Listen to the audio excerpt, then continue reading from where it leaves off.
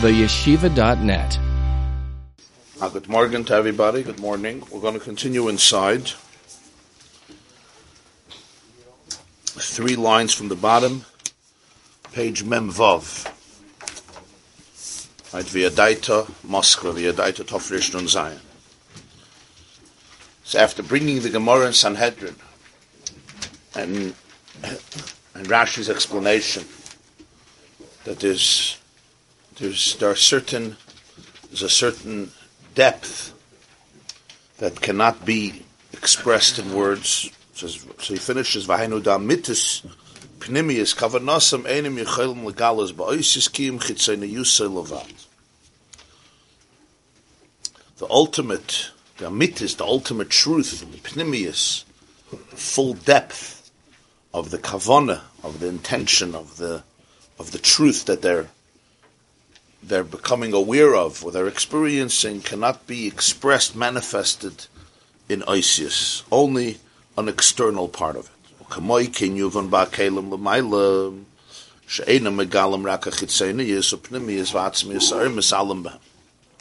And thus, this gives us some understanding.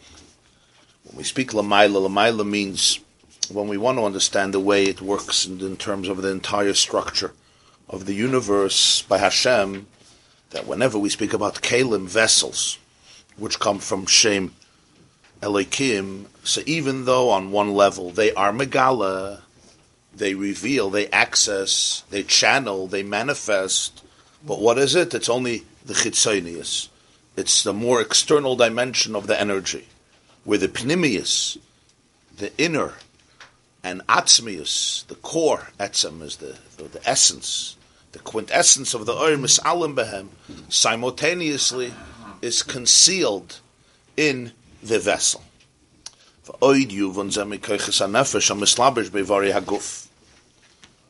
This can be understood as well from the faculties of the soul that are manifested in the Evrei Haguf, in the organs, in the limbs of the body. The power of the mind, which is enclosed in the physical brain. As we said earlier, that the brain is a keli for the mind.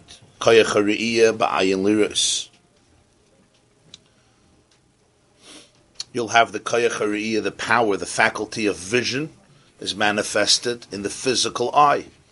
The physical eye is made up, the chemistry, the physiological chemistry of the eye is one that is a keli that contains and manifests the koyach hariyah, the power of vision.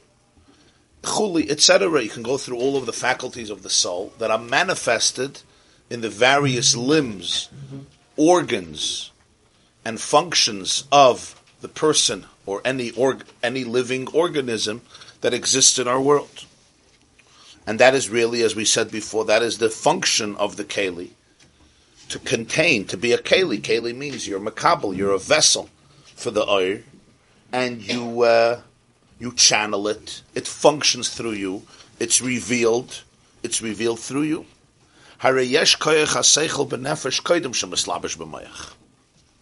It's not that the faculty of reason or awareness or understanding is born in the soul after it comes into the body, after it comes into the mind. The koyach, the faculty of seichel, the ability of seichel, of awareness, and all cognitive abilities that we call seichel, the mind, exist in the soul before it comes into the physical mind. The power of vision, the faculty of vision, re'iyah means seeing, exists before the soul is actually manifested in the physical organism, in the physical eye. But Visham over there, they're in a much loftier, more sublime state than they are once they're manifested and expressed only through these physical organs. Nonetheless, the power of re'iyah, of vision in the soul, can't give you the functional ability to see something outside of you, which was what our eye does, the miracle of the eye to be able to see. To give me the function of vision the way I have it today, once it's functioning through the physical eye. V'chein koyach haseichel, the same is true in the mind. Ein poil pu'ulosei, shepoil achar islapshusim b'moichim shunaylios. It doesn't have the ability to be able to do the functioning that it does now when it has the physical mind, even though it's much higher. So there's certain things that it lacks. That physical vision, you need the eye for. Is there a concept of vision in the soul without the eye? Yeah, we speak sometimes about seeing. A soul sees, but it's a different type of seeing. The mind is not dependent on the body. Even after a person passes away, right? Or even sometimes the function of the mind, the function of the brain itself is severely compromised. So what's lacking is the way we experience life now through our brains and through our eyes.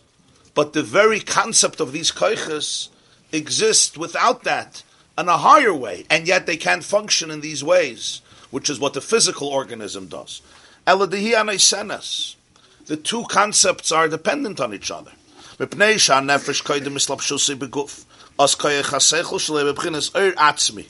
שאינו בערך להשכיל השכלס כאלה, שמשכיל אחר כך, שהם השכלס גשמיס בכלל, ונתפסים בגשם. כי אם להשכיל השכלס רוחניס, כמו השגס דגן עדן וקדמה. The soul, before it comes into the body, also has a koyach haseichel. All the faculties that we speak about exist in the soul, independent of the body. But over there, you have the oir without the keli. What he calls an oir atzmi, an essential light and energy. And you know what? As a result of this lack of manifestation in the keli, it can't understand things that we understand here. Our brain channels and accesses seichel in a particular limited way, which our brain and every person's brain, according to its chemistry and its makeup, has the power to get. So he says, generally we understand haskalas gashmis. All understanding that relates to physical matter and physical reality, there we have seichel. We have excellent seichel. It's v'nitfasim begeshem. It's ideas that somehow could be grasped through the material brain, and through the material person. What does koyach haseichel look like without a physical brain? What does koyach haseichel look like in a soul before a person is born, or after a person leaves the body, or chas v'sholem? If today there's a lot of studies about people who physically are brain dead, and yet when it happens in those unique situations that a person comes back, somehow they were aware of a lot of things, even when everybody thought they were not aware.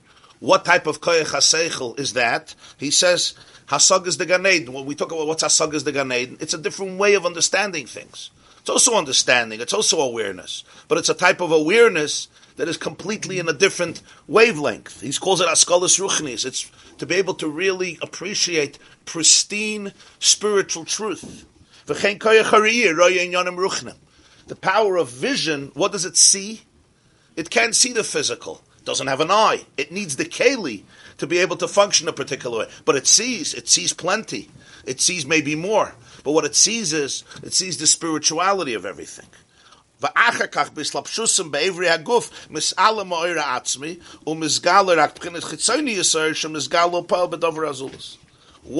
these oiris, the oir haseichel, the oir hariyah, the oir hashmiyah, whatever the koyach is, becomes enclosed in a keli. What's the keli in this case?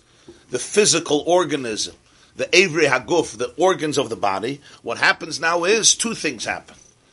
It becomes concealed and it becomes revealed. Meaning, the Oir Atzmi, the essential quality of the Oir, which the Keli completely is not a Keli for, it's not a vessel for, is concealed. What the Keli does reveal and allow us actually to have is what he calls the Chitzonius Ha'ir, the external dimension of all these koiches, which will express itself, for example, in seeing somebody else. Poil b'davar azulis. It will translate the oir according to its chemistry, and since it's physical, so now it accesses from the oir what it could access according to its dimensions, and that's what it helps and creates that functionality in the person. So does the guf conceal the nefesh, or does the guf reveal the nefesh? And the answer is both. It reveals in the sense that's exactly how we access our life, through the guf, through the kelim. It's the kelim that allow the entire Or to be manifested, to be channeled, to be transmitted, to be functional. In that sense, the kelim are the ultimate megala. They're the ultimate containers that reveal it, that manifest it, that bring it out. Without the kelim, you have no access to the Or. We don't have access to a neshama without a body. We don't have the five senses. Don't grasp it. I can't see. A loved one leaves the world. I can't see him. I can't hear him. I can't smell. I can't touch. I can't taste physically, which is how we define Gashmias. It's grasped through one of the five senses. If I could touch it, if I could see it, if I could taste it, if I could smell it, if I can hear it, it exists. If not, it doesn't exist. We call it ayin. It's naught. But what does it mean it doesn't exist? It doesn't exist according to the kelim that I have. Right? The kelim that I have don't allow me to detect the existence. They don't allow me. I access the nefesh through the kelim. It's a different type of oil. It's a different type of energy. It's not access through the kelim. And in many ways, it's concealed. On the other hand, it's more revealed. But because it's more revealed, if I have no access to it, because I only have access to it through my kelim, which accesses your kelim. So this is a very subtle idea of how the body impacts the soul. It reveals it. Of course it reveals it. It allows it to be in this world and to function. Every part of the body has its unique magical structure created by the Ribbono Shel Olam to allow the soul to be manifested and live according to the function of all of the organs of the body, corresponding to a particular oir of the nefesh, beginning with the most central, of course, which is the brain, which contains everything, the central nervous system. The Zehu Klal Gadol. He says this is not just a klal, this is a klal gadol. Maseches Shabbos, in Shabbos you have the difference of klal and klal gadol. Klal gadol amru. The Zehu Klal Gadol. This is a klal gadol. This is a big principle when it comes to all spiritual thought. Shekol gilui ha'etzem hu helim legabe hazulas. Vehelim ha'atzmi hu gilui legabe hazulas. Whenever there's the gilui of etzem, whenever the core comes out, whenever the core, the etzem, is mizgala, is revealed, is manifested, it translates in helim legabe hazulas. Concealment for somebody else. Whenever the core is concealed, it translates in revelation for somebody else. How do you translate hazulas? Zulus means the other, the external, something outside of yourself. Within yourself, there's also a zulus, right? But the concept of zulus means, in Hebrew, it means somebody outside of you, somebody external to you. So he says, Kol gilui ha'etzem. Whenever the etzem emerges, whenever the core is misgala, it's helim legabe hazulas. What does it mean for the other? Concealment. Whenever the etzem goes into concealment, what does it mean for the other? Revelation. It's revelation. That's a klal gadol. What's the havana of this? When there's gilui ha'etzem, what do we mean gilui ha'etzem? Gilui ha'etzem means the absolute truth of something comes out in its ultimate pnimius, in its ultimate core. So it's helim legabe hazulas. For the other one, for the outside, it translates into concealment because he or she does not have the kelim, the vessels, to be able to experience it. So therefore, that gilui, which on one level of etzem is the greatest gilui, on another level is translated as concealment. On the other hand, when there's helim ha'atzmi, when the etzem is concealed, for the zulus, this is gilui. This is refreshing. This is revelation. Because this I can access. This is manifested in my world. This is something that I have the capacity to contain. So this is the klal gadol. Gilui atzmi. Helim legabe hazulas. Helim atzmi is gilui legabe hazulas. About within one person or within... In everything, it's within a person relative to himself. The more the etzem comes out, the more the helim in that which is outside of the etzem, and it's talking and the other way as well. And it's true, and of course also with others. Zulus means anything outside of the etzem. Zulus means anything outside of the core. It seems like when someone has more of the etzem, being exposed to them, they would be able to see the outside better. rather than have it. Yeah, no, we're not talking about them seeing it. We're talking about how the other experiences it. I'll give you an example to make it clearer. And we'll see quite a few examples later, but just give a general example to make the idea clearer. I gave this metaphor I gave this metaphor a few times. It was shared by a physicist with another one. They were arguing about physics, quantum mechanics. But I want to bring out the nimshal, the message. You could apply it to different situations. And he gave him a very insightful metaphor. And the metaphor is about a fisherman who lowered a large net into the sea or the ocean in order to ascertain all the fish that exist there. And he worked very, very hard on this for a very long time. And he finally lifted the net. And he discovered thousands of species of fish that were unknown before. This is a metaphor, parable. And he came out with a declaration to the world that his findings have brought him to the following conclusion, that there are no fish smaller than 9 inches. He became the laughingstock of humanity. He's a respectable researcher and scientist who decided there's no fish when in your own dining room you have a tank with goldfish or other fish that are quite smaller than 9 inches. Is he crazy? Is he stupid? Is he lying? And then, of course, they discovered the problem. The problem was that the holes in the net were 9 inches.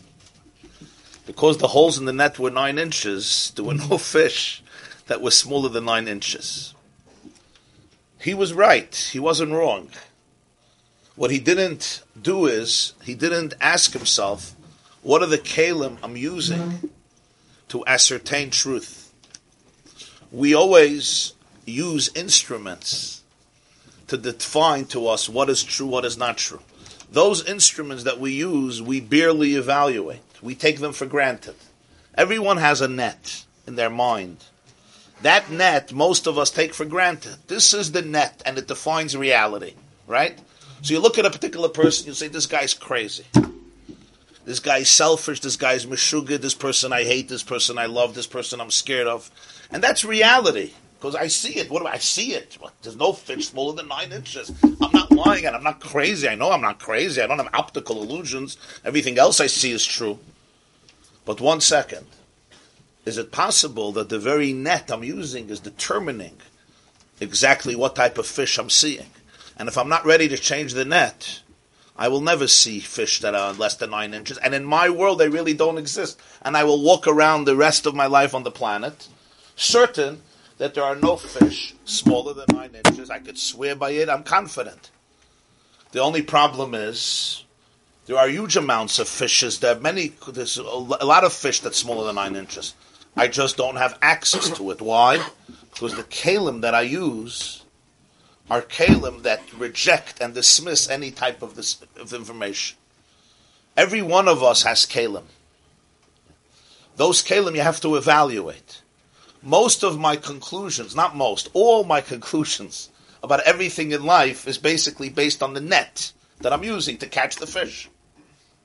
Because it's based on that net, it's going to be defined exclusively by the nature of that net. And if that net, whatever that net looks like, is not reevaluated or not reexamined, this is the box in which I live, and I simply can't get out of it. It takes courage to be able to say, maybe my net has to be changed. Maybe my net has to be fixed. Maybe my net has to be expanded. Or in this case, the problem wasn't expanded. The problem is maybe restricted. The net got to become a little smaller to be able to get smaller fish. If you want to get bigger fish, it could be expanded. So in other words, I don't access truth.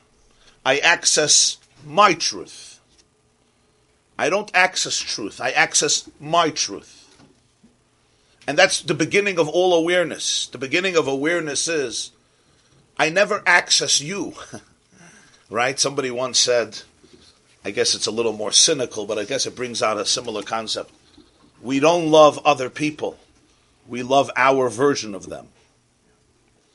I have a version of you.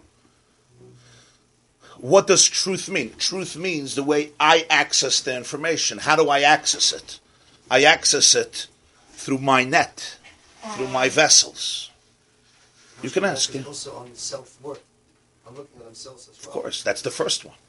The first instrument where you're using a net is how you view yourself. And that's how you view everybody else. The Zulus doesn't mean somebody outside of you. It begins with yourself. The way you view yourself. How do you change that? You have to come here for a while. Rabbi Engel says that you have to come at least 40 days. Right? Before, when he came the first time to the Shia, he was very cynical because he was sold a lot of bridges in his life, the GW, the Brooklyn, and a lot of Israeli bridges. Are there bridges in Israel? Yeah? They sell bridges in Israel? They sell tunnels, yeah? So he was very, very cynical, and he decided he's going to make a decision after 40 days, because he may be viewing it from his own net. He understood that. So he said, after 40 days, you have to make a decision. Till 40 days, you can't make a decision because, there's a lot of toxicity involved in everything. It's not like this. I don't snap a finger. As I told Rabbi Potash yesterday, when it comes to Chitzonius, you could chop it like this. When it comes to Pnimius, it's a journey. Anything that's external, you could get immediately because you're not getting anything. You're getting an external flair. It's like when you want to make a campfire, and you remember, and you light newspapers, right? And there's a huge fire. Yeah. The problem is that 20 seconds later, there's no fire. You have to get the logs on fire. To get a log on fire, you sometimes have to work for a while. You have to splinter the log. Yeah. You got to make the net smaller. So this is a journey of Pnimius. It's a journey. No. 40 days he'll decide. Of course. No. After 40 days he'll decide if it's for him or not. He hasn't decided yet. He's still here. You decided to stay already? Chlad Talisha?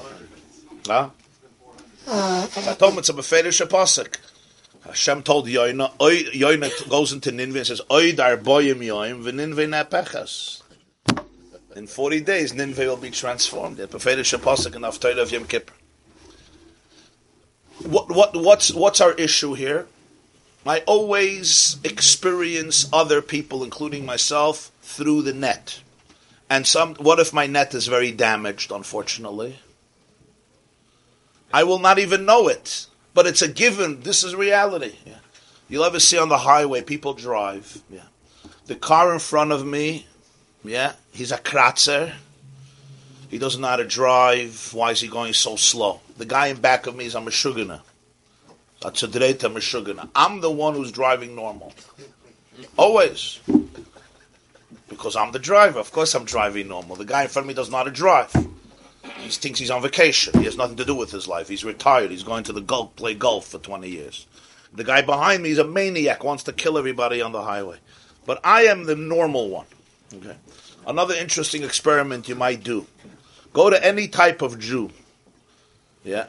Reform, conservative, Orthodox, modern Orthodox, leftist Orthodox, centrist Orthodox, right-wing Orthodox, ultra-Orthodox, ultra-Orthodox. Yeshivish, Ben Torah, Chassid, very Chassidic, any kind, Reconstructionist, renewal, a left-winger, a bagel and lax Jew. And ask the conservative Jew, what do you think about those Orthodox, fanatic, fundamentalist? What about the Reform, left-wing liberals don't care about Judaism? Go to the Reformed Jew, What about the people on the left? They have no Jewish. They're completely estranged. The people on the right, crazy, fundamentalist. Any group you'll see, this is the normal person. We are the normal ones. On the right, a bissel toit meshiga. They take it too seriously. On the left, they have no soul. They have no conscience. How is it that every single group is the most centrist, normal way? The answer is, it's not essentially a bad thing. This is my net. This is how I see it. This is how I experience it. But everything in life is like that. That's not a problem. But awareness happens when you can see the net. When you can see. It's not about changing it as much as seeing it. I can't always change my net. But I can be aware of its shortcomings. I could be aware of its limitations, which then ultimately allows me to have an expansiveness that is completely different. To have a maturity. It's called maturity. It's called sensitivity. This is called an expansive consciousness. We always experience things through our net, whatever that net looks like for you. And therefore, if it doesn't fit into my net, it does not exist. And what if it insists that it exists? I will either run from it or demonize it. Because the fish is saying I do exist, so either I'm going to run, right? Or I will somehow demonize it. But we can't coexist. Because these are my holes and I will not change that. And that's the difference between falsehood and truth. Truth is open to humility and saying maybe I got to reevaluate the net. But when I'm stuck, I will not do that. I will change the world just to make sure that my net is secure. And this happens constantly. People with their children will do this constantly. They decide who their children are. What if their children don't fit into that paradigm? What do you do then? Right? Some people, they will not budge. This is what it's going to look like. They will turn over the world, but not to budge from their arrogant, stuck-up, uptight box. They decided their child belongs. But you're killing him. You're betraying him. You're completely insensitive to who he is, what he needs in order to grow. You're doing it from a good place. You're not a bad person. This is your real net. You really say these fish don't exist. If this doesn't exist, it's my way or the highway, right? I once saw a t-shirt, I'm very easy to get along with once you learn to worship me. I'm very easy to get along with. As long as you fit into my net, it's perfect. But what if this fish does not? Do you have the humility to be able to expand, to be able to contain, or even to restrict, to be mitzamtzum yourself, to be mitzamtzum your net? This is a very, very important truth in life. And remember, we have blind spots. It's easy to talk about this, right? It's easy for me to talk about this when it comes to your net.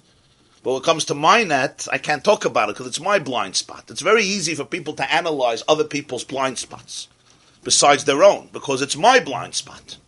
And the blind spots could be very, very deep. This net was not created when you were 40 years old. This net may have been created when you were 2 years old or when you were 4 years old, or just as a result of the limitations that people have. So now back to this, our discussion here. This is one way of just answering your question, of illustrating this truth. And that is, the more Gilui ha'etzem, the more Helam from me. The more Helam of the etzem, the more Gilui for me. Which means what we call something revealed, Geschmack, I get, is because the core was concealed. And therefore, I can get it. It went into Kalim that I can receive, I can contain.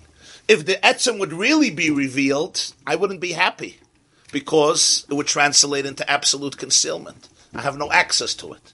I have no relationship to it. I have no yachas to it. So the more the etzem is nizgala, the more it translates into helam for the recipient, into concealment for the recipient. Because the recipient has his kalim, or her kalim, through which to contain this oir. But for that, the etzem has to be compressed, contained, contracted. It has to come into the right keli that I should be able to absorb it. The more truth, the more I'll block it out. The less truth, the more I like it. It's not complete helam. It's not completely Helam ha'atzmi. It's not complete helam. It's the helam of the etzem. Like you said, kelim are megala. They're megala chitzoini. It's not the etzem. And the more etzem comes out, etzem means the raw core. The more helam lagabe the zulus. And he says this is a klal gadol. This is a very profound principle.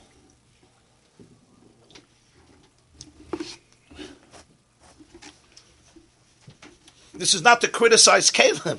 It's to be aware of what a Keli is. Again, it's not about changing things. It's about the awareness of the function of everything and its limits. And when you know its limits, you also know its stumbling blocks. In the case of the net, what is the oidus and what is the Keli? In the case of the net, the fish are the oidus. Right? Especially gefilte fish. The fish are the oidus and the net is the keli. I mean, I'm just giving a very physical illustration. The net is how you makabel the fish, right? How you detect, you catch the fish. And here it's a gechapta fish.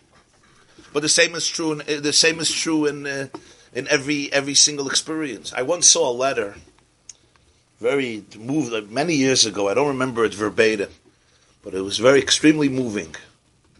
It was a letter in the 1970s in Coney Island in Brooklyn. There was a hospital with a special section. It's probably still there. They had a special department for children with special needs. And they had every day, it was a government-sponsored program, and they had everyday prayer. In the 70s, when the tension between church and state accelerated in this country, so they canceled. They canceled it because you can't mix in religion into a governmental institution because of the separation of what's called church and state. So they canceled out the prayer. I saw a letter that the Lubavitcher Rebbe wrote to the president of the hospital, or one of the directors, the person who was in charge there, about the children in his department, in his hospital. And he wrote something, I saw it many years ago, I just remember the Teuchen. And he said that kids with special needs, and this is all types of special needs, whether it's autism, Down syndrome, various forms of retardation, or difficult development, various challenges in their development that don't allow them to function like others. He said these people, these children, are very isolated people because nobody understands them. It's very hard for people to communicate with them. But it's not, he says, that they don't have the full human soul that everybody else has. It's just they don't have what we would call the kalim, the vessels to express who they are. Which is why in English you say about certain people, he's not normal. What does it mean he's not normal? I look at you, I expect that you look at me. Yeah, I shake your hand, you give me your hand. We have ways through which we define peers, colleagues.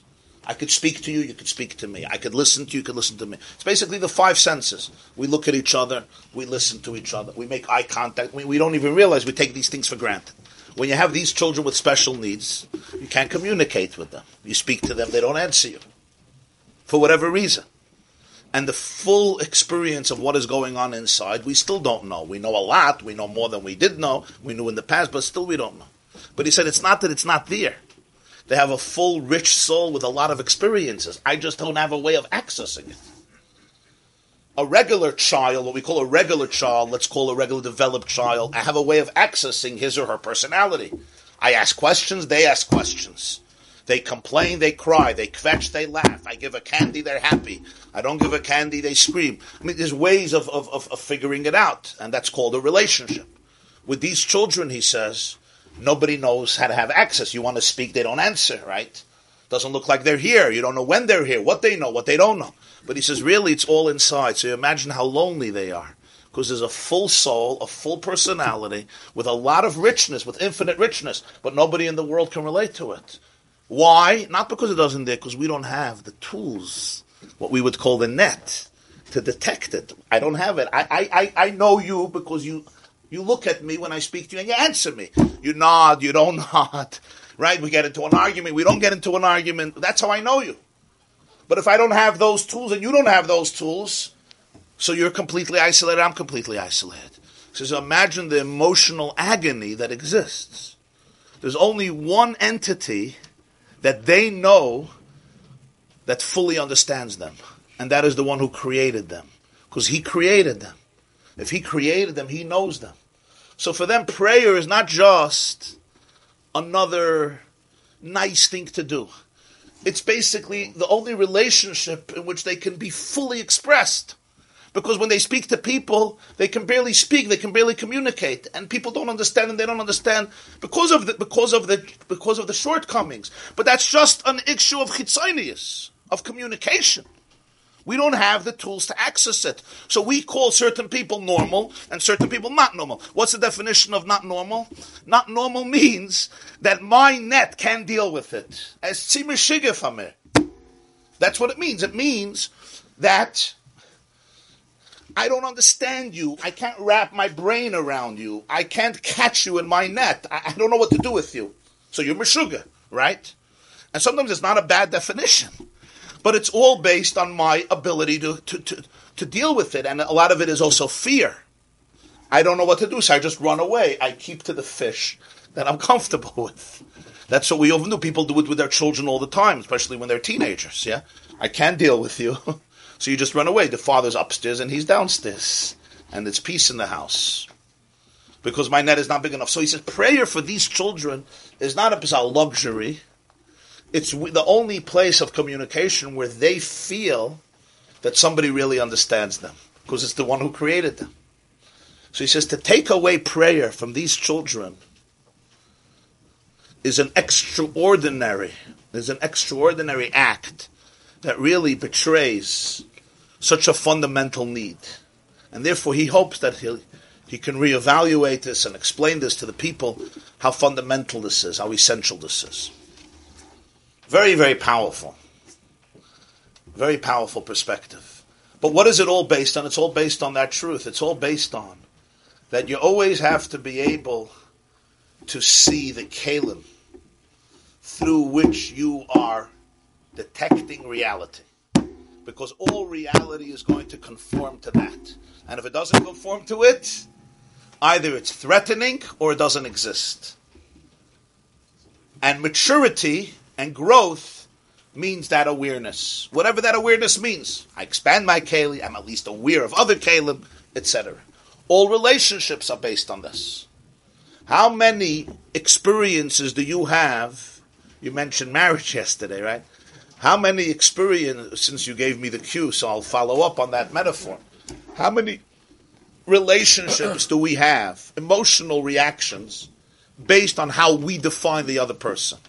But the other person doesn't define themselves that way. We define that to the other person, right? Somebody grew up, this is a pretty common thing, at least in some Jewish circles. Somebody grew up with a certain type of mother or a certain type of father. Yeah? Elach. You didn't grow up with a certain type of mother and father? They weren't a type? Okay. I'm talking about blood type.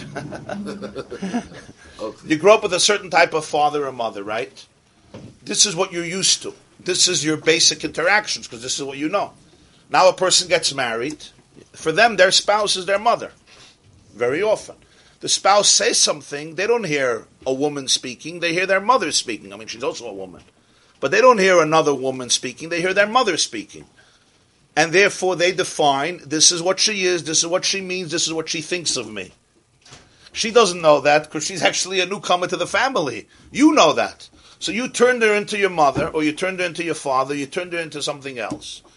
All your emotions that you have with your parents, you now transferred to your spouse. And you could swear that it's true.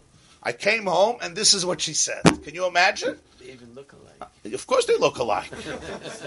They sound alike, they make the same food. They even burn the kugel the same way. Ad kedei kach. Ad kedei kach. You thought you're getting married to run away. You just got it again. Everything is the same. And the more you live that way, the more confirmations you have. She said this, and then she said this, and it's all in your mind. Now 20 years down the line, 25 years down the line, this is a given. This net is not moving anywhere. This net is reality. Everybody else is moving. But then somebody else says, maybe you have to go back, and 20 years ago you built a net, or maybe 40 years ago, or 60 years ago you built a net. And any fish that doesn't fit in just doesn't go in. Some people don't believe that they have value. They don't believe that they're capable of being loved. They don't believe it. So whenever anybody expresses it, they have to be lying. Which means when you tell me that you love me, I hate you even more, because now you're lying to me. You're trying to manipulate me. At least if you would tell me you hate me, then I could like you. Because first of all, you're a logical person. Because if you hate me, it means you're smart and you know the truth. Second of all, I can trust you. Now when you tell me you love me, first of all, it means you're a liar. It also means you're stupid and dumb. Because you can't love a person like me. It also means you're manipulating me. So therefore what happens is the person who loves you most, you end up hating most. Do you understand the tragedy of that? The person who loves you most, you end up hating most. And it's not even your fault. It's the only tools you have. This is your net. So I'm just giving different examples of how life works. And I could remain stuck like this my entire life. The person who loves me most is the person I end up hating most. Because those are the only tools I have. And the more love they give me, the more I see them as completely out for lunch. Because deep down, how could anybody love me unless they're stupid, they're dumb, they're crazy, or maybe they're problematic? And the complexities of this become very intricate, and they become very profound. Can I change this in one day? No. Can I change this in 40 days? I doubt it. Can I change it in 40 years? I hope so. But one thing I could do is I could become aware of it. The moment you're aware of it, you're not a prisoner anymore.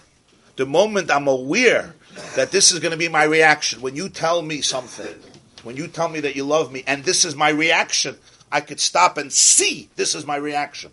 I could see how I took it. I could differentiate between truth and my experience of it. And that differentiation is key.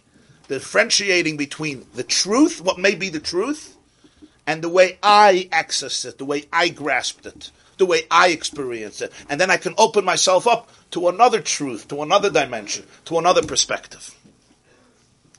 As you expand this idea more and more and more, you come down to the basic principle. And that is that sometimes the greatest and deepest truths will translate into concealment for me when they're revealed, when they're manifested. Why? I simply don't have the kalim for it. And when I could experience it and love it, it's because it's not the full experience of it. Which means this, and in this type of learning you see it all the time. Okay?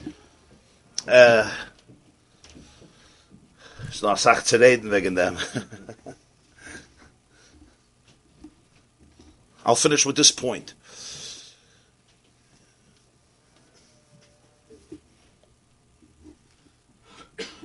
What we often celebrate and enjoy is that which makes us feel better. You know, when you're speaking, and sometimes I'll speak and I'll illustrate certain things about life or about marriage or about people, and a lot of people start smiling. Why do they start smiling? Because they find themselves in it, right? Whenever you're sitting somewhere and somebody says something and they're describing, they'll ask me after, you were in my kitchen for many years, you have a bug, you have a recorder there, how do you know what happened yesterday in my house? People feel it resonates. You're talking about me, you're talking about my issues, you're talking about, which is why illustrations are important, because you want things to resonate within a person. The only way it could resonate within me is if you're talking to me about me. If you're talking about life on Mars, we don't know much. I mean, we're trying to figure it out. That's very important, but we don't know yet much about life on Mars, even though we're getting to know more and more what the winds on Mars feel like. And I hope you're following that. Because sometimes it's easier to figure out what's happening on Mars than what's happening inside of you. So, it resonates, and the more it resonates, the more a person could be transformed by it and uplifted by it. But we have to remember, that always comes from Helam Ha'atzmi. The more it resonates, it only means the more it fits in to my understanding, to my box, to my awareness. When it comes to Etzem, it's the other way around. The more Helam, the more Gilui. When it comes to the Zulus, for the Zulus experience, the more Helam, the more Gilui. When it comes Legabe the Etzem, the more Helam I'm experiencing is the more Gilui.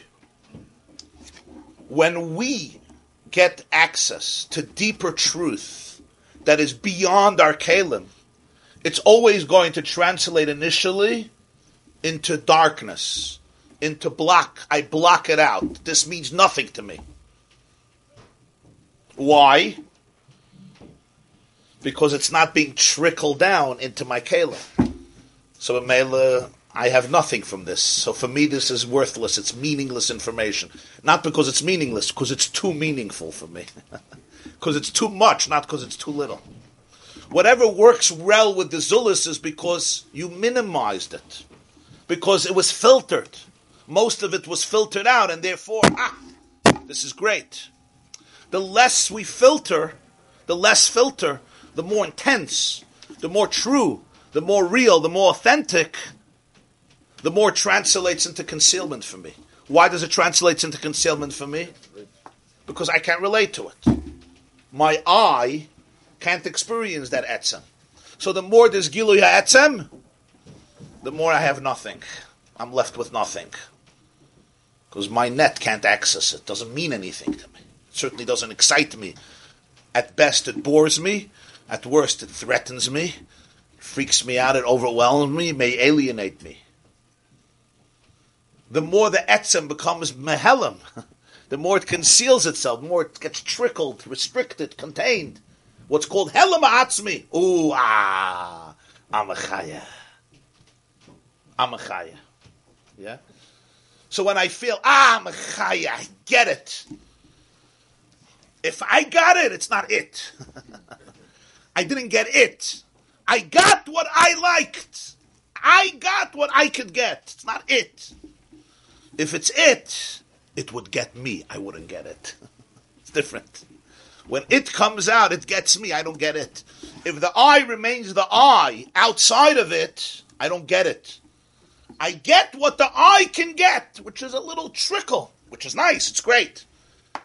It's helema atzmi. If it's gilui for me, meaning if it's really absorbed, if it's really went into me, if it filled up my kalim, it's because this is what my keli can get. Look at this. 7 ounces of coffee, 8 ounces, I don't know, it's 9 ounces. So always trying to expand the kelim? Yeah. It's always the keli. It's the box, which is fine, but that's what it is. Kol giluya atzmi, helam lagabe hazolas. Helam atzmi is gilui lagabe hazolas. If it's really begilui, what does begilui mean? Gilui means I have it, I feel it, I understand it, I experience it. It's manifested in me. It fills me up. Why does it fill me up? Because it was diminished. Because it was diminished information. If it would be undiminished information, it wouldn't fill you up. It would leave you in the dark in many ways. I don't mean in the dark in a bad way. It would create helam. Why would it create helam? Create helam because I have no. The eye can't remain intact with this. I have to let the eye melt to be able to experience that. And that's a very, very serious clash when it comes to all spiritual growth and all spiritual awareness. The more etzem, the more you're going to feel helam. The less etzem, the more you're going to feel gilui. We shall see. We'll develop this further. Good morning and welcome everybody. Wonderful to have all of you on this bright Friday morning. Parshas Vayigash, Vav Tevis, Tov Shnayin Tes. We're middle of page Mem Zayin. Yeah. So Zehu Klal Gadol. I think it's like probably 10 lines from the top. V'yadaita Moskva Tov Rish Mem Zayin, page Mem Zayin. The Zehu Klal Gadol. The line starts Gadol. This is the great principle.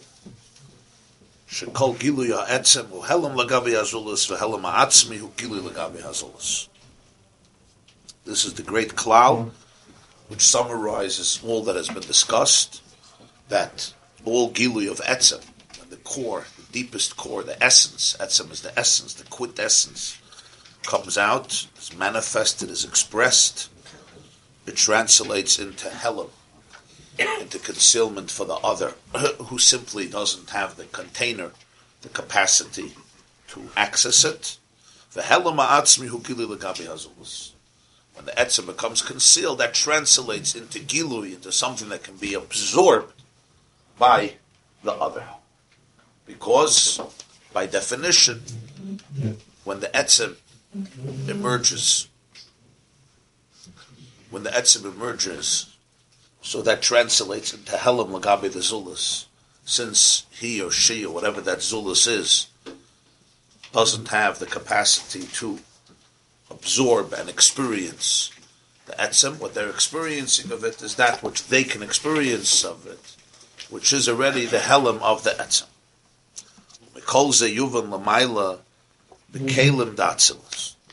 From all of this, including the metaphor previously spoken about every soul and body, that the body serves as a keli which reveals the power and the functionality of a soul and channels it in a certain direction, whether it's the ability to think of things in a certain way through the physical brain, which without the physical brain it wouldn't be channeled that way. It would be a completely different type of koyach haseichel. The same is true vision through the physical eye. That as a result of coming into the body, the atzmi, the essence of the oir of the soul is concealed, and what comes out is the chitzonius of our oir, which could be expressed within the keli, through the body, where the soul without the body doesn't have that keli. So it's a completely different type of oir, which is expressed in its pristine way, and in order for it to be able to express itself in the body and through the body, the etzem has to be concealed, so that the guf should be able to contain and manifest and reveal the nefesh. So he says, Mikol Zeyuvan, all this will understand Lamaila, also Lamaila, by when we speak about the divine, Bekalim Datzilus, in the vessels of the highest world known as the world of Atzilus, Shehem Ma'alimim al Etzem Ma'or. On one hand, they conceal the core of the divine light, energy, Umegalim, and they express, they reveal, Rak Chitzayna Yusei, only its external dimension. V'dafke Kashem Alim al Apnimi V'atzmi.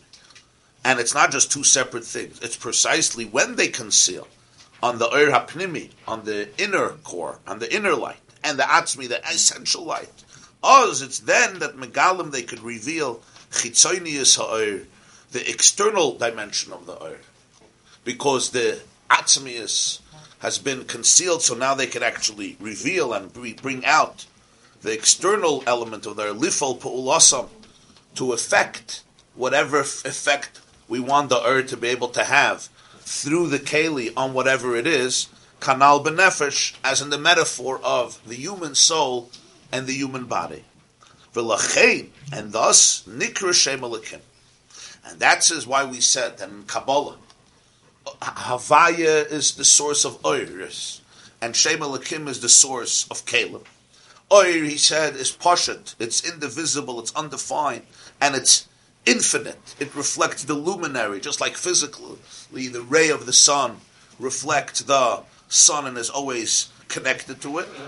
Where Elokim is the source of Kalim, where the Oir becomes restricted and concealed, and it even becomes categorized and defined as Chachma and Chesed and Gvura and Tiferes, with all these definitions are come from the Kalim.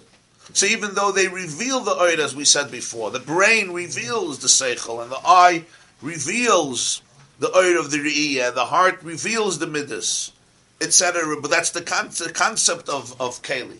But nonetheless, it reveals and it also conceals. So it's called Shem Elokim, Shubchinas Midas Hadin, which in Medrash Zohar is called the attribute of Din, which means it's the attribute of Din and Tzimtzum, L'tzamtzem ulahalim ha'or, to restrict and to conceal the Oir, which is what allows it also to become revealed in the recipient. Because if it wouldn't be Mitzamtzem Amaylim the Oir, there would be no room for the identity of any world, even the highest world called Atzilus. It would cease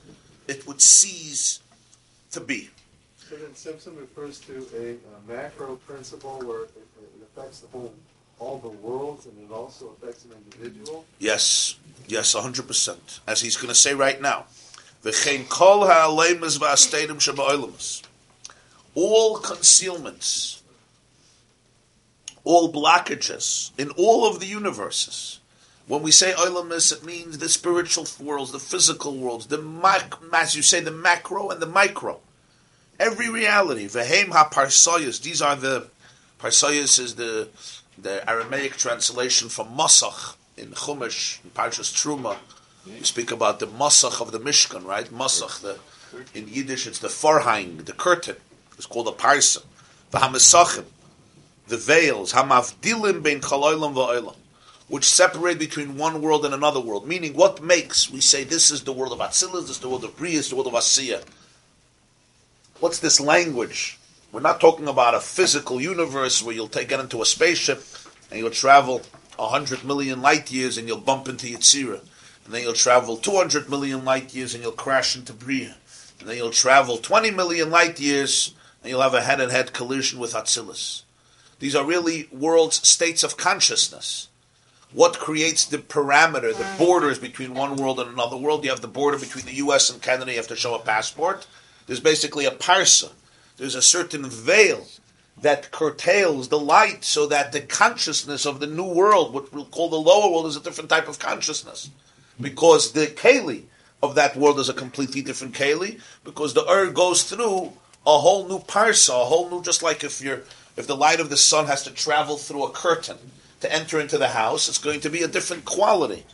The light that comes in post the curtain on the other side is a different. It's still light, but it's diminished. And what if you have a very dense and thick curtain? It may completely block out the light, or to some degree, more degree. So he says, how would it from the worlds that are expressing Chagiga, that there are certain distances? Yes, 100%, of course. Is that the same idea? Yeah. That whole discussion of Maseches Chagiga is about this. Yeah, you mean Tov Kuf Shana, being Kol Rakia v'Rakia. Yeah. Sometimes people feel like they got to build walls between the two different. Okay. How do you translate Midas? These are the walls that God builds. How do you translate Midas Din here? It's restriction, it's not judgment. It's No, din here I think is the idea of holding back. Guiding a laser? Like laser, channeling, restricting, limiting, and so forth. Right. Which that's what discipline really means. When we speak about discipline, I mean, we hear the word din, so we're used to negative, like rejection. But really, when you speak about discipline, what is discipline? It means the ability to curtail to yourself. To say, this yes, this not. Guide. Huh? Guide? Yeah, guide and often limit. Discipline is always about limits. Always about limits. It's not always easy because you don't want to limit this, right? Whatever it is that you need a limit. So he says, "Uba'olam atzmai," and in each world itself, k'may ha-parsa shabat Atzilus. Within Atzilus, yesh parsa ben moichin lemidus, between the state of moichin, of awareness, and midus emotion. Uparsa hamafsekes ben Atzilus lebriya. There's the curtain that separates Atzilus from Bria, which is the next world. Uba'olam ha-Bria itself, yesh parsayas haniskarim la'el. U'v'chein ben Bria li'yitzira, u'ben yitzira la'asiya, u'b'chol oilam yesh parsayas hanal, va'koilu m'shem elikim. The generic word for everything of this nature is Shem Elikim. Shem Elikim is basically the divine capacity to limit, conceal, curtail, restrict, channel the Oir in a way that is suitable to a particular Keli, which is made up to receive, channel, and transmit and reveal this Oir. And of course, if you want a new world, a new consciousness, which is a diminished form of consciousness in terms of spiritual awareness, you're going to need a new type of parsa, a new type of keli, a new type of concealment of the Oir, which will be very different in the world of Bria, the world of Atzilus, the world of Yitzira, the world of Asiya. Generally, we speak about four worlds, which is Atzilus, Bria, Yitzira, and Asiya. How is the word just a keli? Understand when it comes to us, the word a keli, to receive, to transmit. But it's a word. It's Hashem, Havaya, they came all of a sudden, these different words makes it a different keli. It's a good question. How does a word become a keli? That's the point, that it's not a word. In other words, when we say Alekim, right, we know that even in Halach, when you write a name of Hashem, there's Kedusha in it. You're not allowed to erase it. What did you do already? You wrote 5 letters, you wrote 4 letters, like what's the big deal? You took a piece of pen, you wrote it on a piece of paper. But the point is that those actual letters are Put together creates a... they have an energy. In other words, when we speak about Shem Elokim, we're not just speaking about 5 letters. I mean, technically, we're speaking about 5 letters, but it's 5 letters that represent a divine energy. In contrast, whenever we speak about the Giluyim in Olamus, which means that which is revealed in the world, that's represented by Shem Havaya. That's why we said Havaya is the source of Iris, and Elokim is the source of Kalim. Which brings him back to the original question. When Moshe Rabbeinu says, this was an introduction, V'yadaita hayoim v'ashevois alavavecha ki Hashem hu Elokim. So he said right in the beginning that the Zohar says that Hashem and Elokim are one. So he asked, what does it mean that they're one? When essentially, it's very difficult to understand. Lefi hanal, according to all this, not only are they not one, they're opposite. The Zem Mekor HaGilui, the Zem Mekor HaHester. This is the source of revelation, of expression without limit, which means it's infinite expression, which is why you need to limit it through Elokim. And Elokim represents the source, the divine source of concealment, of holding back. Ve'echem kol echad. You could tell me both forces exist, both forces are necessary, both forces are critical, but Moshe Rabbeinu is telling the Jews, you have to know, and it's essential to know that Hashem is Elokim, Havayahu Elokim, as though it's the same thing. When it's essentially, you're talking about 2 opposite trends, 2 opposite capacities, 2 opposite tenuos. Anyway, should it be Elokim Hu Hashem? That's another question. But if they're the same. Instead of saying Havayu Elokim, we say Elokim Hu Havaya according to this, right? Yeah, also a good question. The Inyan in this is the Mipsari Echze Lekaksev. The pasuk says, the verse says in Job, Eov says, from my flesh I perceive the divine. Now this pasuk has many interpretations. The way the Balatanya interprets it, in his writings, is always mipsari. When you analyze your own flesh, when you go into the depth of self, you could see it as a mirror of the divine. As he says, Diksiv nasa adam b'tzalmeinu kitmusein. It says in Bereshis, Hashem says, let's make man in our image, in our visage. Sha adam nasa b'tzelem udmus shalamayla. The human organism, the human being is carved in the divine image. This is a gewaldige word. So if you want to understand God, the journey to appreciate the divine comes through appreciating the self. Mipsari, when you understand the koiches hanefesh, the structure of the soul, this allows us a glimpse into understand the source, because the human is made in the image of Lamayla, in the image of Hashem. Mipsari echze eleka. Dehine bekoiches hanefesh. When we speak about the human soul and its capacities, yesh gamkin koyach hagilui v'koyach hagbala v'hester. Our soul also has the capacity for expression, and the capacity, koyach means capacity, koyach, potential, power, to hold back, to limit, and to conceal. So Havaya and Elikim is, of course, talking about the Creator, Hashem. But a person was created in God's image. So we also have the concept of Havaya and the concept of Elikim. Yud-Kei Vav-Kei and Elikim. What is it in a person's soul? The koyach, the capacity for expression, the capacity for limit.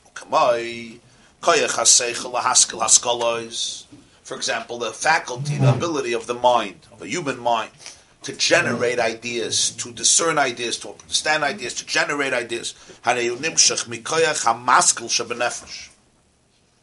It originates from what's called the koyach hamaskil in the soul.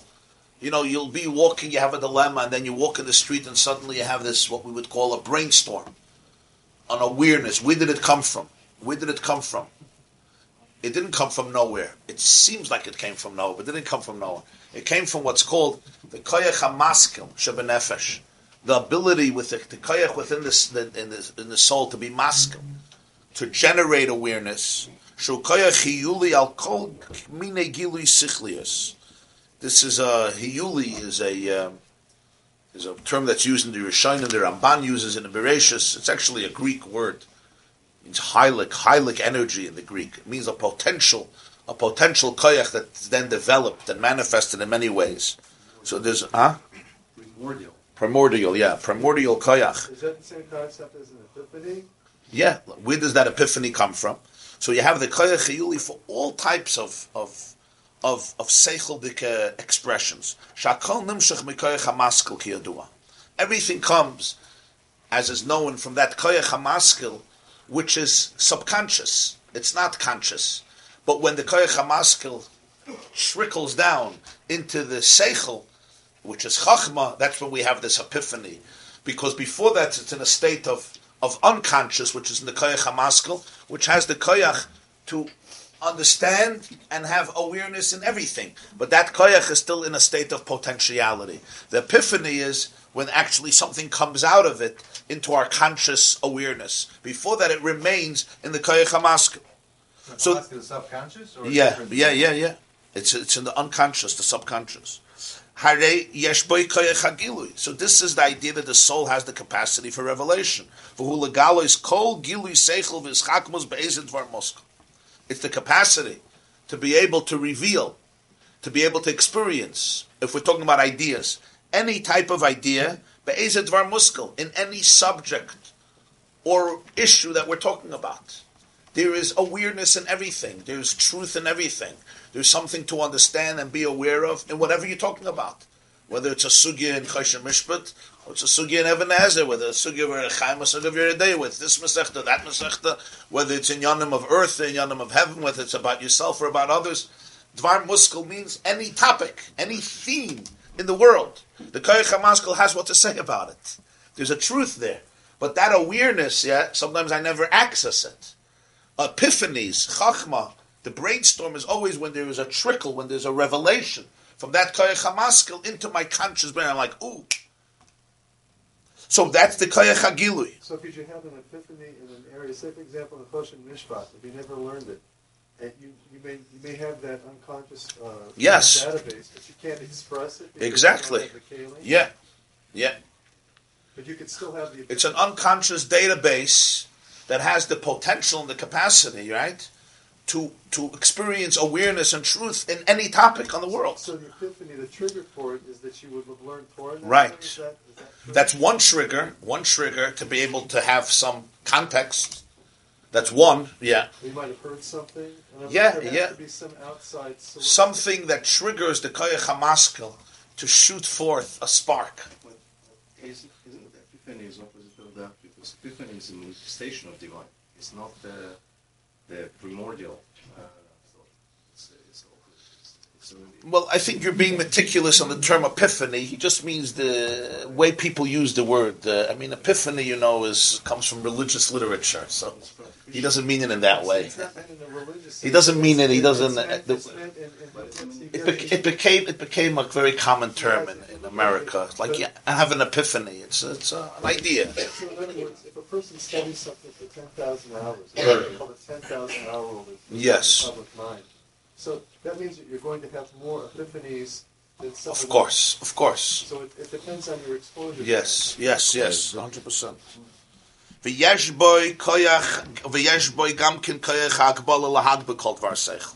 And yet, the same soul also has the capacity to limit every flow of wisdom. Kiyodua, as is known, very deep idea. Kol seichel is svara. Any logic in the world, any idea in the world, any svara, behechrich she'yeh gvul is pashtusa.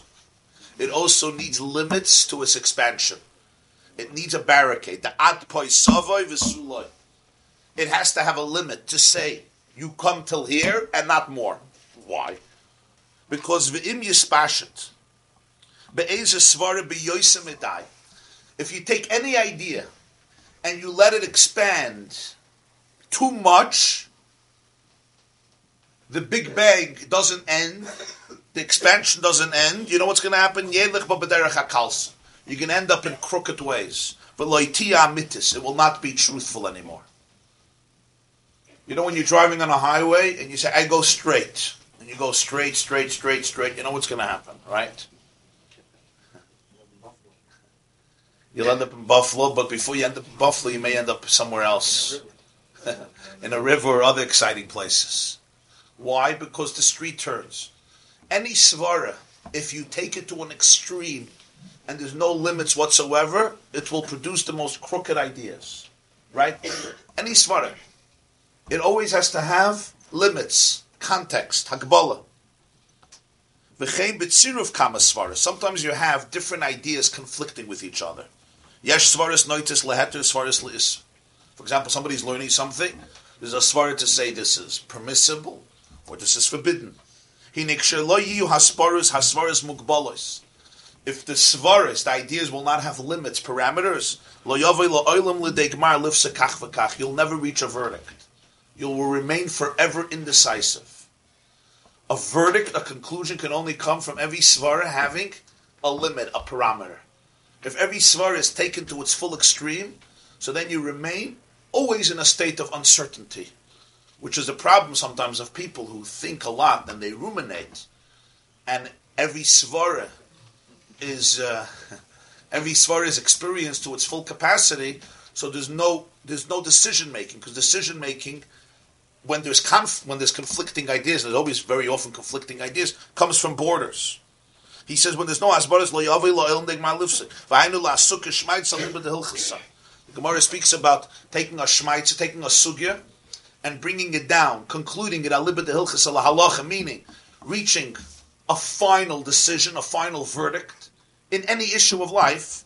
It's impossible. Kiyim kashayu hasvaras mukbalas. When every svara also has its hakbala, its limit. You could see its applications, its manifestations, and therefore its limits. Then you can make preferences. You could see the advantage of this idea over this one. In this case, this should be victorious, and hence the verdict should be this way. In any situation, any dilemma of life, a person has a dilemma concerning how to live, how to do something, how to deal with a situation, how to deal with a difficult situation, how to deal with a child, whatever it is. You go to different people for advice. They, of course, give you opposite. Everybody gives you an opposite idea with an explanation. With an explanation. And there's always truth to it. Through their net. Through their net, yes. Through their net.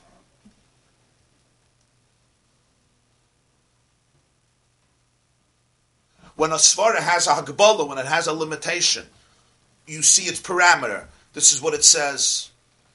It's put into context. Then you could see this svara, this approach, or this idea, or this awareness should overpower this, should take precedent.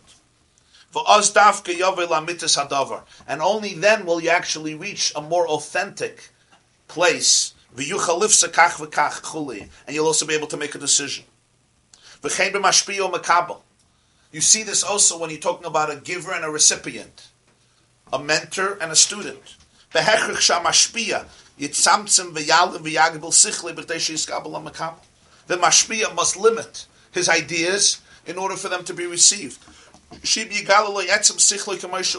he's going to reveal to him the core of his awareness, the way he experiences it, the student will never be able to receive it. He'll just confuse him. He has to sometimes conceal the very core of his message because it's intense. You have to figure out what this person is capable of receiving. If it's just a game of self-expression, you can't mentor somebody. The student has to be able to receive. In order for him to be able to receive, the mashpia has to have the capacity to know not what to say, to know what not to say. And sometimes what you don't say is much more important than what you say. And sometimes the work to figure out what not to say is much more difficult than the work to figure out what to say. This is the koyach hagbala. So within yourself, every seichel has to have a koyach hagbala. Every svara has to have a koyach hagbala. If not, it becomes what he calls a krumkeit. Krumkeit, we call in Yiddish, it's called a krumme cup. I don't know if you say in English a crooked head. I don't know that it works. In Yiddish, somehow it works. A krumme cup. What's a krumme cup? Sometimes you have a person that's very smart, but ultimately at some point it just becomes crooked. The svara here is a very good svara, but you take it to places where it doesn't belong. It doesn't belong. It has to have its limits. It has to have its parameters. And if not, ultimately, it defeats itself. You're looking for the truth, and it defeats its own truth. So somebody says, yeah, but yesterday you said this psak. Well, you have to know the context. You have to know the situation. You always have to be able to be magbal everything, to give it its parameters. And without that, ultimately, what was true in one context becomes crooked and distorted in another context. Because the seichel only had gilui and not hagbala.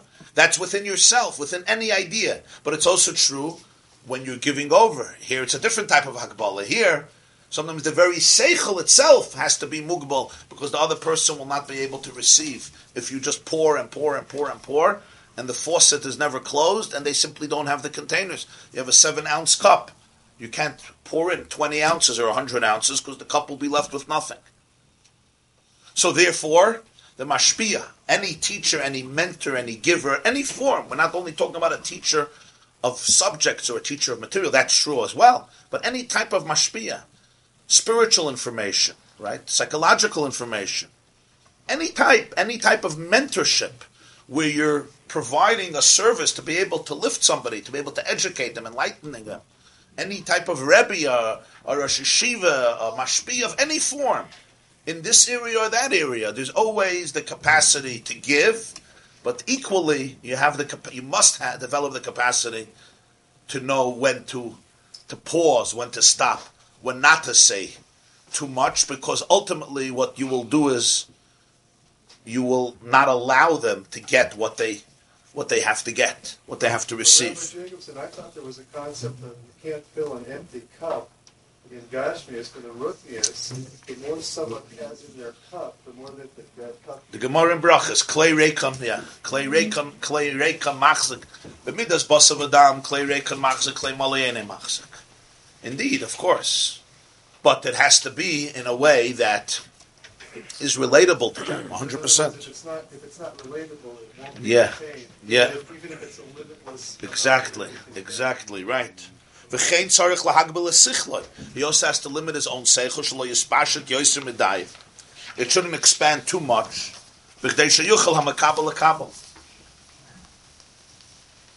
In the Big Bang, right, if the universe had to expand, the universe had to expand, according to that theory, but if it expands too much and too fast, what would happen? There would be nothing left. Everything would disintegrate. If it would expand too slow, right, the crunch would also destroy it. So the Gemara says that Shin Daled Yud, the name of Shin Daled Yud is Sha'amar La'olamai Dai. He said it's enough. So he says everything, the seichel needs to be limited. If it expands too much, it's not going to be l'fiyerech. So you have to know what to say, and even in that, what you're saying, you have to know the limitation, the limited degree in which you can give it over. Nimtza sheyesh koyach hagbala lahagbalas haseichel. This means the same soul, the same koyach hamaska, the same soul that has the capacity to express, also has the capacity to say, now it's time to stop. Now you're taking it to a degree.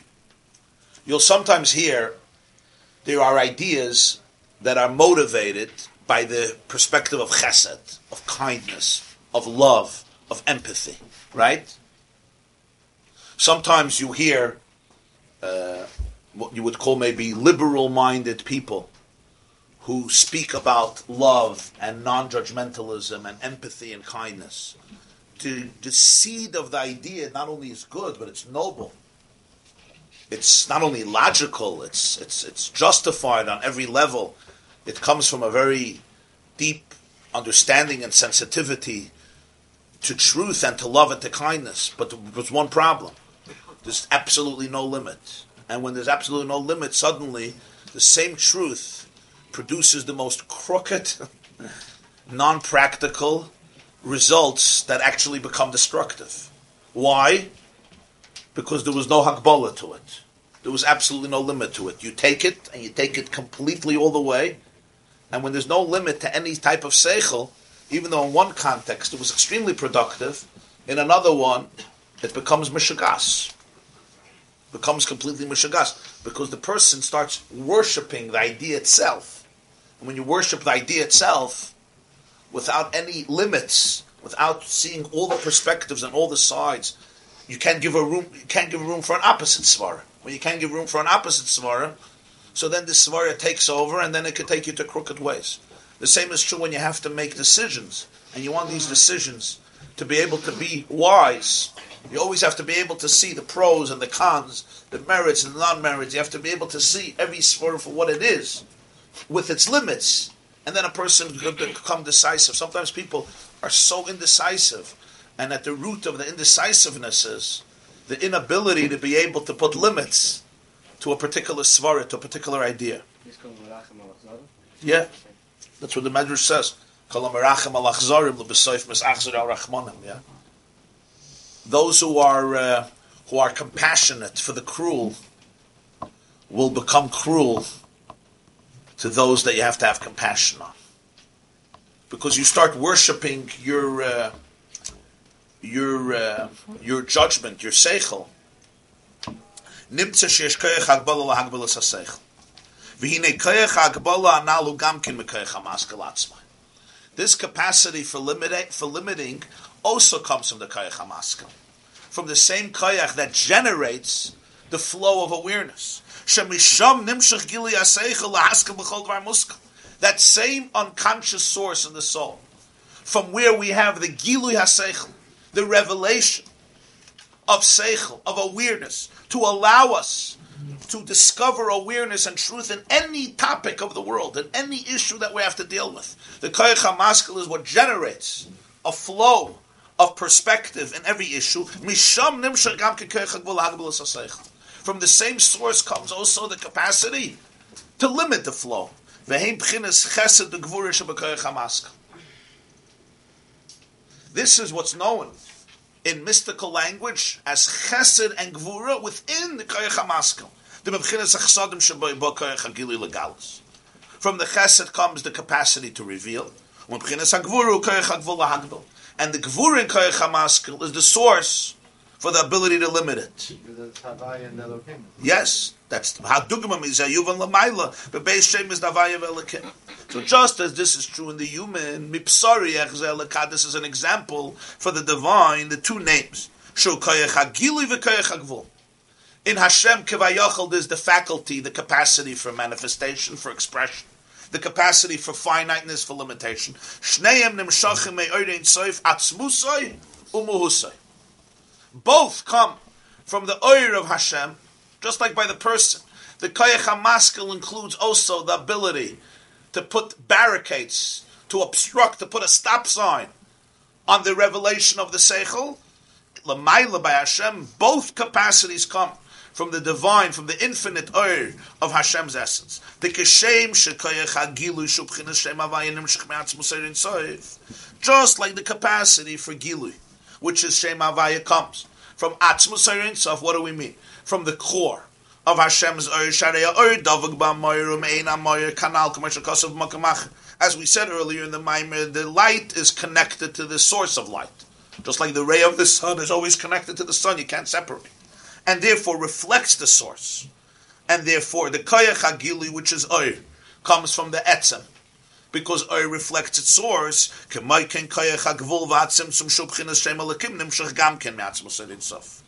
capacity, this is the Chiddush here, of finiteness, which is Elikim, comes from the same source, from the Etzem of the Oir. Just like it has the capacity to give, to express, the same source has the capacity to hold back. This is expressed in a sefer called Avodas HaKodesh. Avodas HaKodesh is one of the fundamental works of Kabbalah. It was authored by Reb Meir ben Gabbai in the 1400s, 15th century Spain. The Oirein Sof, he says these words, Oirein Sof, the infinite light, hu shleimusa de kula, is the ultimate perfection. Ukeshem sheyesh lo koyach bebilti bal gvul, kein yesh lo koyach begvul. These are his words. Just as it has a capacity for infinity, It has a capacity for finiteness. If you're going to say it only has the capacity for infinity and doesn't have the capacity for finiteness, you're deleting, you're creating a deficiency in perfection. Just as it has a capacity for infinity, it has a capacity to express itself in a finite way. And this is what we mean by Shem Elokim. This is, Shem Elokim is another word to capture the koyach hagvul in the essence of Hashem. Just like the finiteness and infinity. The finiteness in infinity, yes. The capacity for finiteness, which is an essential component of infinity. Because if you say you can only come in infinity, then it's not infinite anymore. It's not infinite. It lacks the capacity to come in finiteness. So even though you would think finiteness means limitation, that's true. But that capacity for limitation is part of being limitless. It's part of not having a limitation. Because one of the greatest limitations is that you can't have a limitation. One of the greatest limits is that you have to be limitless. That you have to be everywhere. That you have to be infinite. That's one of the greatest sources of finiteness. I'm limited by the fact that I can't be limited. I'm finite by the fact that I have to be infinite. So the Avodas HaKodesh says, Oir Ein Sof, the Oir of Ein Sof, it's Ein Sof, it's infinite. It's Shleimus. It's Shleimusa de Kula. What does it mean it's Shleimusa de Kula? It's the ultimate perfection. Just as it has the capacity for limitlessness, for infinity, it has the capacity for Gvul, because if not, you take away from the Shleimus. And that's what Shem Elokim means. So the same source, it's not that the Koyach HaGvul comes from a different place. It's imposed from outside. The same source that has the capacity for infinite expression has the capacity for finite expression or no expression. Finite expression or no expression. It's the same source. It's the infinity of it. So he says,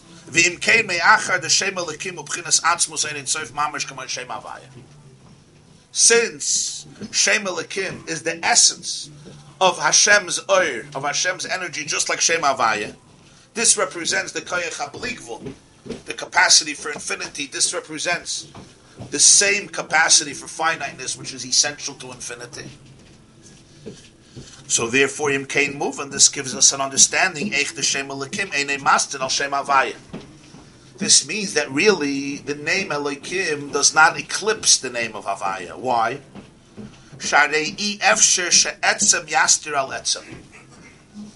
Because etzem can't conceal itself. Etzem, the core, can't conceal its own core. Just like a person can't try hiding himself by covering himself, because the cover is also him. Doesn't that contradict the ability of something infinite to do something in any possible way? Like if the concept is if a tree falls in the forest and no one's there, right? It fall. Of course, God could do anything. So how could this last thing be reconciled? We'll soon see.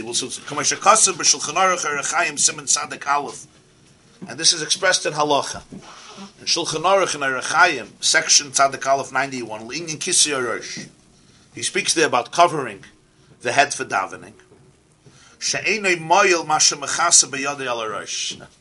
He asks a question.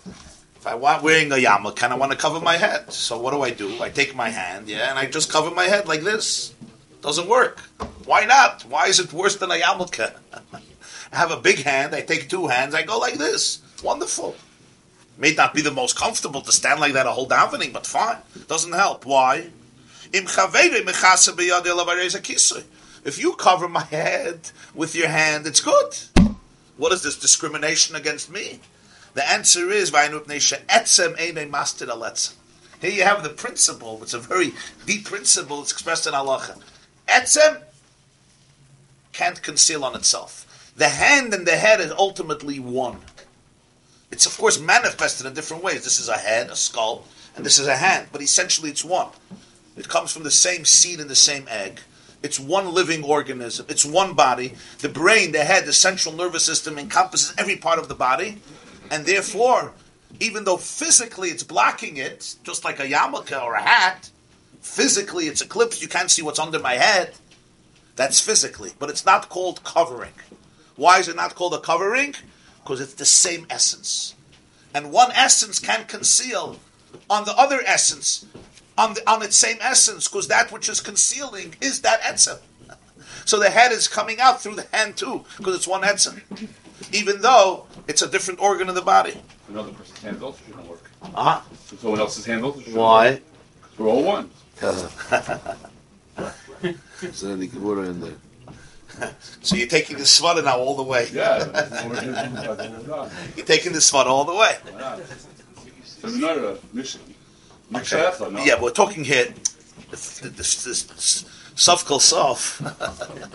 So this is a big mistake. The soft coat soft for sure you can. And that's good. His jacket is good. If you go to the soft coat soft. No, a shirt is fine. A jacket is fine. Jacket is fine. Yeah, a jacket is not your etzem. Halachically, that's fine. You take your sleeve, that's different. That's like a yarmulke. It's a material. We're talking about the hand itself. The hand itself, that's what it says in Shulchan Aruch. A very interesting halacha. We think, what's the difference? Your hand is fine, my hand is not fine. A sleeve is fine. You take a beged, you put it on, it's fine. You take a shmata, you put it on, it's fine. You have an Indian to have two coverings on your head. That's a different Indian. Person puts his hand on his yarmulke. Does that count? That's cute. You're saying it's master on the yarmulke. You see it. You want to know if you put your hand on your yarmulke if it's considered a second makif? Yeah. Okay. Interessant. So Mela, what's the word? V'hainli she'etzem einay master alatz. U'kameikin yuvan l'mayla b'shem elikim shubchinas atzmus eirin sof she'einay mayla m'master al shem avah. Elikim is also the etzem of eirin sof. It's not something separate. So b'meila, ein etzem master al etzem. It can't really eclipse Havaya, even though it has an opposite message. The ein etzem mayla m'master al etzem. One etzem can't conceal over the same etzem. So in conclusion, what are we saying here? We're saying that just like by a person, the koyach ha'hagbala is rooted in the koyach ha'maskil itself. That represents that above the Shem Elokim is rooted in the Ein Sof itself. That's what Avodas HaKodesh is telling us, that it's an essential part of Shleimus. That just as he has the capacity for infinity, he has the capacity for finiteness. If not, it's Mechasa Shleimus. And in every person, therefore, you have both capacities, and they're both essential to the very chemistry of the soul. That's why the Koyach HaMaskal has to have both. Because Koyach HaBli Gvul without Koyach HaGvul ultimately could be the greatest limit. If you only know how to express yourself in words, and you don't know how to express yourself in silence, ultimately, that expression is severely, severely limited. If the only koyach of Ein Sof is to be infinite, that's a great hagbala. It's a really mechasa shlemusay. Why at the mechasa shlemusay? Because it could only be infinite. It can't be finite. The ability to be finite is part of being infinite. So you have here an interesting paradox. From the perspective of the observer, the two are opposites. Infinity means you're everywhere. Finiteness means you're not here, or at least you're not expressed here. Right? You hold back. You hold back your expression, or you limit your expression. So it seems like you're limited. But from the perspective of the source, no. This is equally infinite to the finiteness. You're expressed here as much as in the other. Maybe you're expressed even more. You're expressed here as much as in the other way. Because this is just expressing your ability to not express. To hold back. And that's equally vital when you're dealing with anything in life. So this is an equal expression of your infinity. Again, sometimes it's a deeper expression of your infinity. to be able to hold back, to be able, right, there's Vayisapik Yosef, and there's V'lo Yochel Yosef L'Sapik. Parshas Miketz, it says Vayisapik Yosef. It's Chaim gehalten. In Parshas Vayigash, it says Lo Yochel Yosef L'Sapik. Maybe then the Kli was there. So Huh? by Lo Yochel, the Kli was already. Yeah, that's the difference. In Parshas Miketz, the brothers weren't ready. So Vayisapik, it's Chaim gehalten. You're not ready yet for the information, for the light. It's a chosged that He went to cry, but private. Everything was private. In Parshas Vayigash, Lo Yochel Yosef L'Sapik. Now he couldn't contain himself anymore. The time was obviously ripe, at least relative. Even though the Sfas Emes writes Lo Yochel Yosef L'Sapik is a lamentation of the Torah. That's what the Sfas Emes says. The Torah is laments like Lo Yochel Yosef L'Sapik. We wish he could have. It's like a daf time. The Sfas Emes writes. But obviously there was a major difference. The difference is there's the time to hold back, there's the time to express. And the holding back is an equal relationship, sometimes more essential than anything else. So it's considered one etzem, it's not two separate things. Havaya and Elikim is one nekuda. It's one nekuda. This is the nekuda of how it's expressed in Bli Gvul, in expression, and this is the way it's expressed in Gvul, in finiteness. But it's really the same core, it's the same truth. It's the same truth that has paradoxical manifestations. Here the truth is expressed through expression, and here the truth is expressed through non-expression, through silence, through creating space for the other. And that's equal truth to expression. And in for example, in the world of relationships and education, this becomes critical.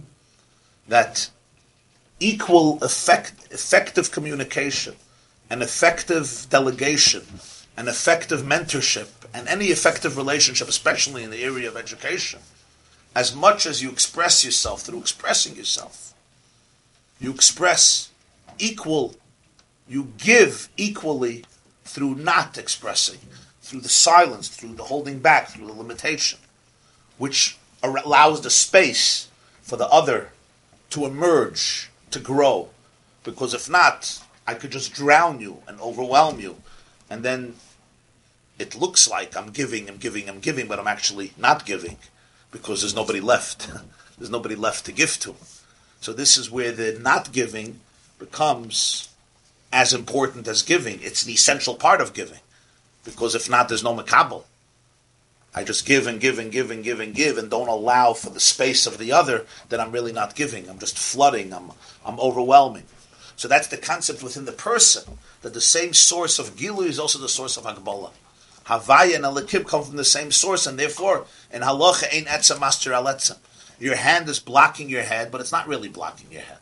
And the reason it's not blocking your head is because what is blocking? What is blocking is the head itself. It's one etzem.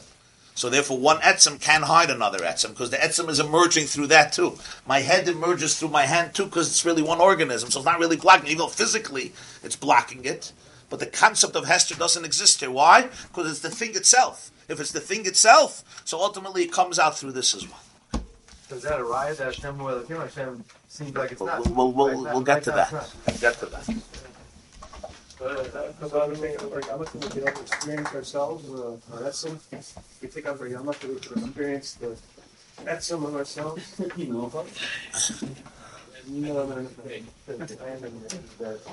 When you go into the mikveh, yeah. There was a Yid, his name was Reb Itcha Masmid, and he was killed in the war, so he would go to the mikveh. He didn't like to be without a yarmulke even for a second. So he would go into the mikveh with the yarmulke, and he would keep it floating on top of him. He would go down, and when he came up,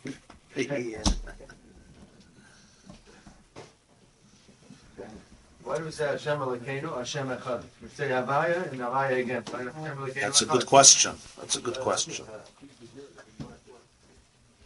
So Eicha get a Shaila. Hopefully one day we can get it there.